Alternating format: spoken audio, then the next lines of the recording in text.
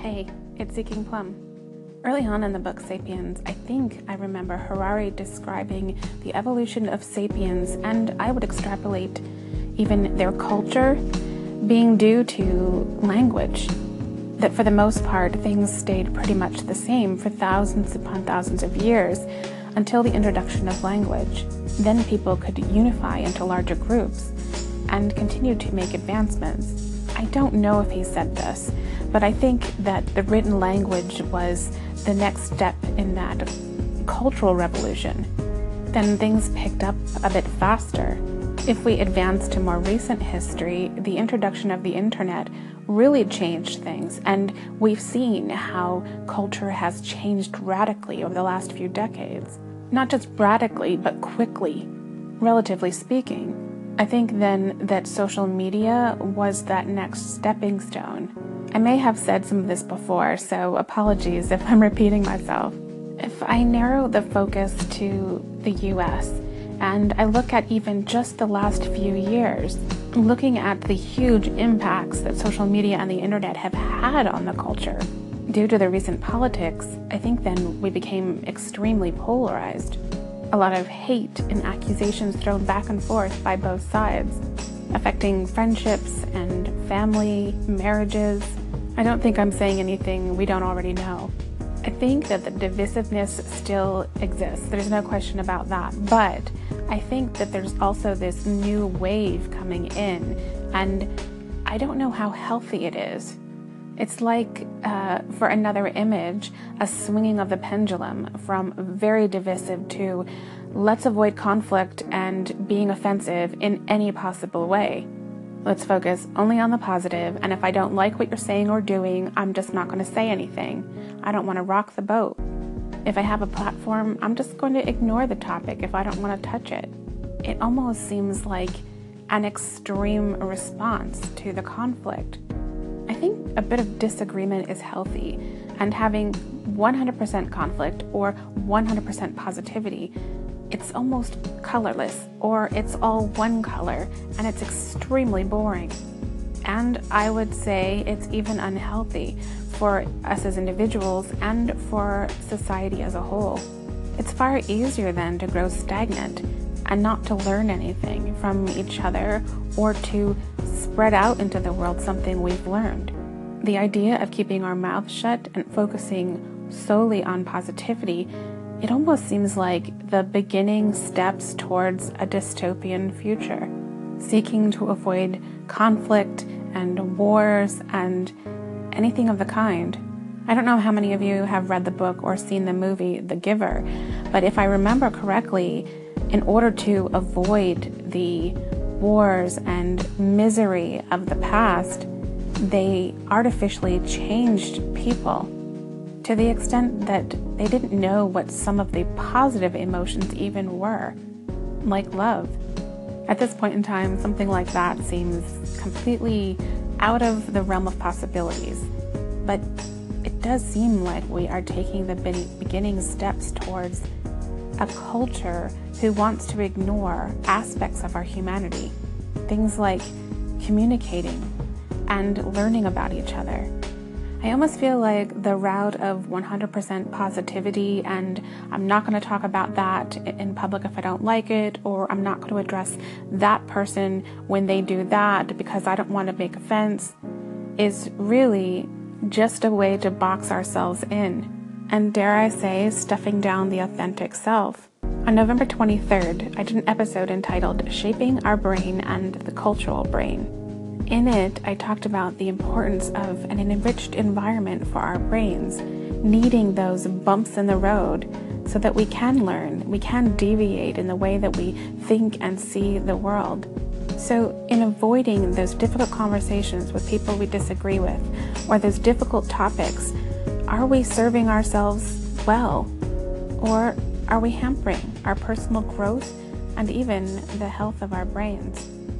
What do you think? So a couple points on positivity. First, when I was listening to it the first time this morning, I was walking And as soon as the segment finished, it rolled over to the next station, and it was just like this super positive, upbeat thing. And I thought that was funny. But I think that one issue is the fact that like our brains are evolve at a different pace than the technology that we're dealing with. And it runs us into these situations where we're trying to navigate on a terrain that's like mismatched from like what we're processing in our minds.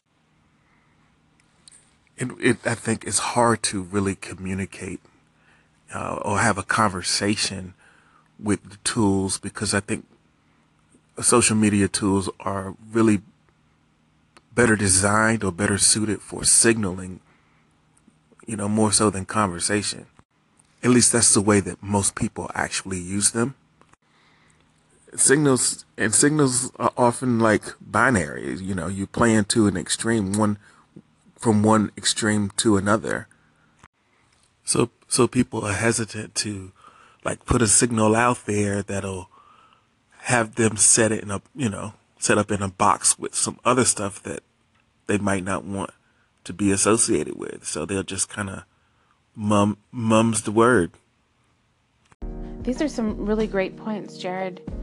Do you think that with the mismatch of how we are evolving versus how quickly technology is, and the fact that we are so wrapped up in using signals or binary communication online and social media, that will at all ease into or become a part of our regular interactions? And I don't just mean like temporarily or briefly, but shape and form how we communicate as individuals and in society. I sort of think it's already happening. Like, it's already shaping the way that we communicate and interact in real life, especially for people who are sort of native to communicating through these interfaces. And I think that it makes us less adept at the subtleties of nonverbal communication. It's not practiced or socialized in the same way. It's the whole phenomenon of people like sitting in the same room and still communicating over text or on Instagram.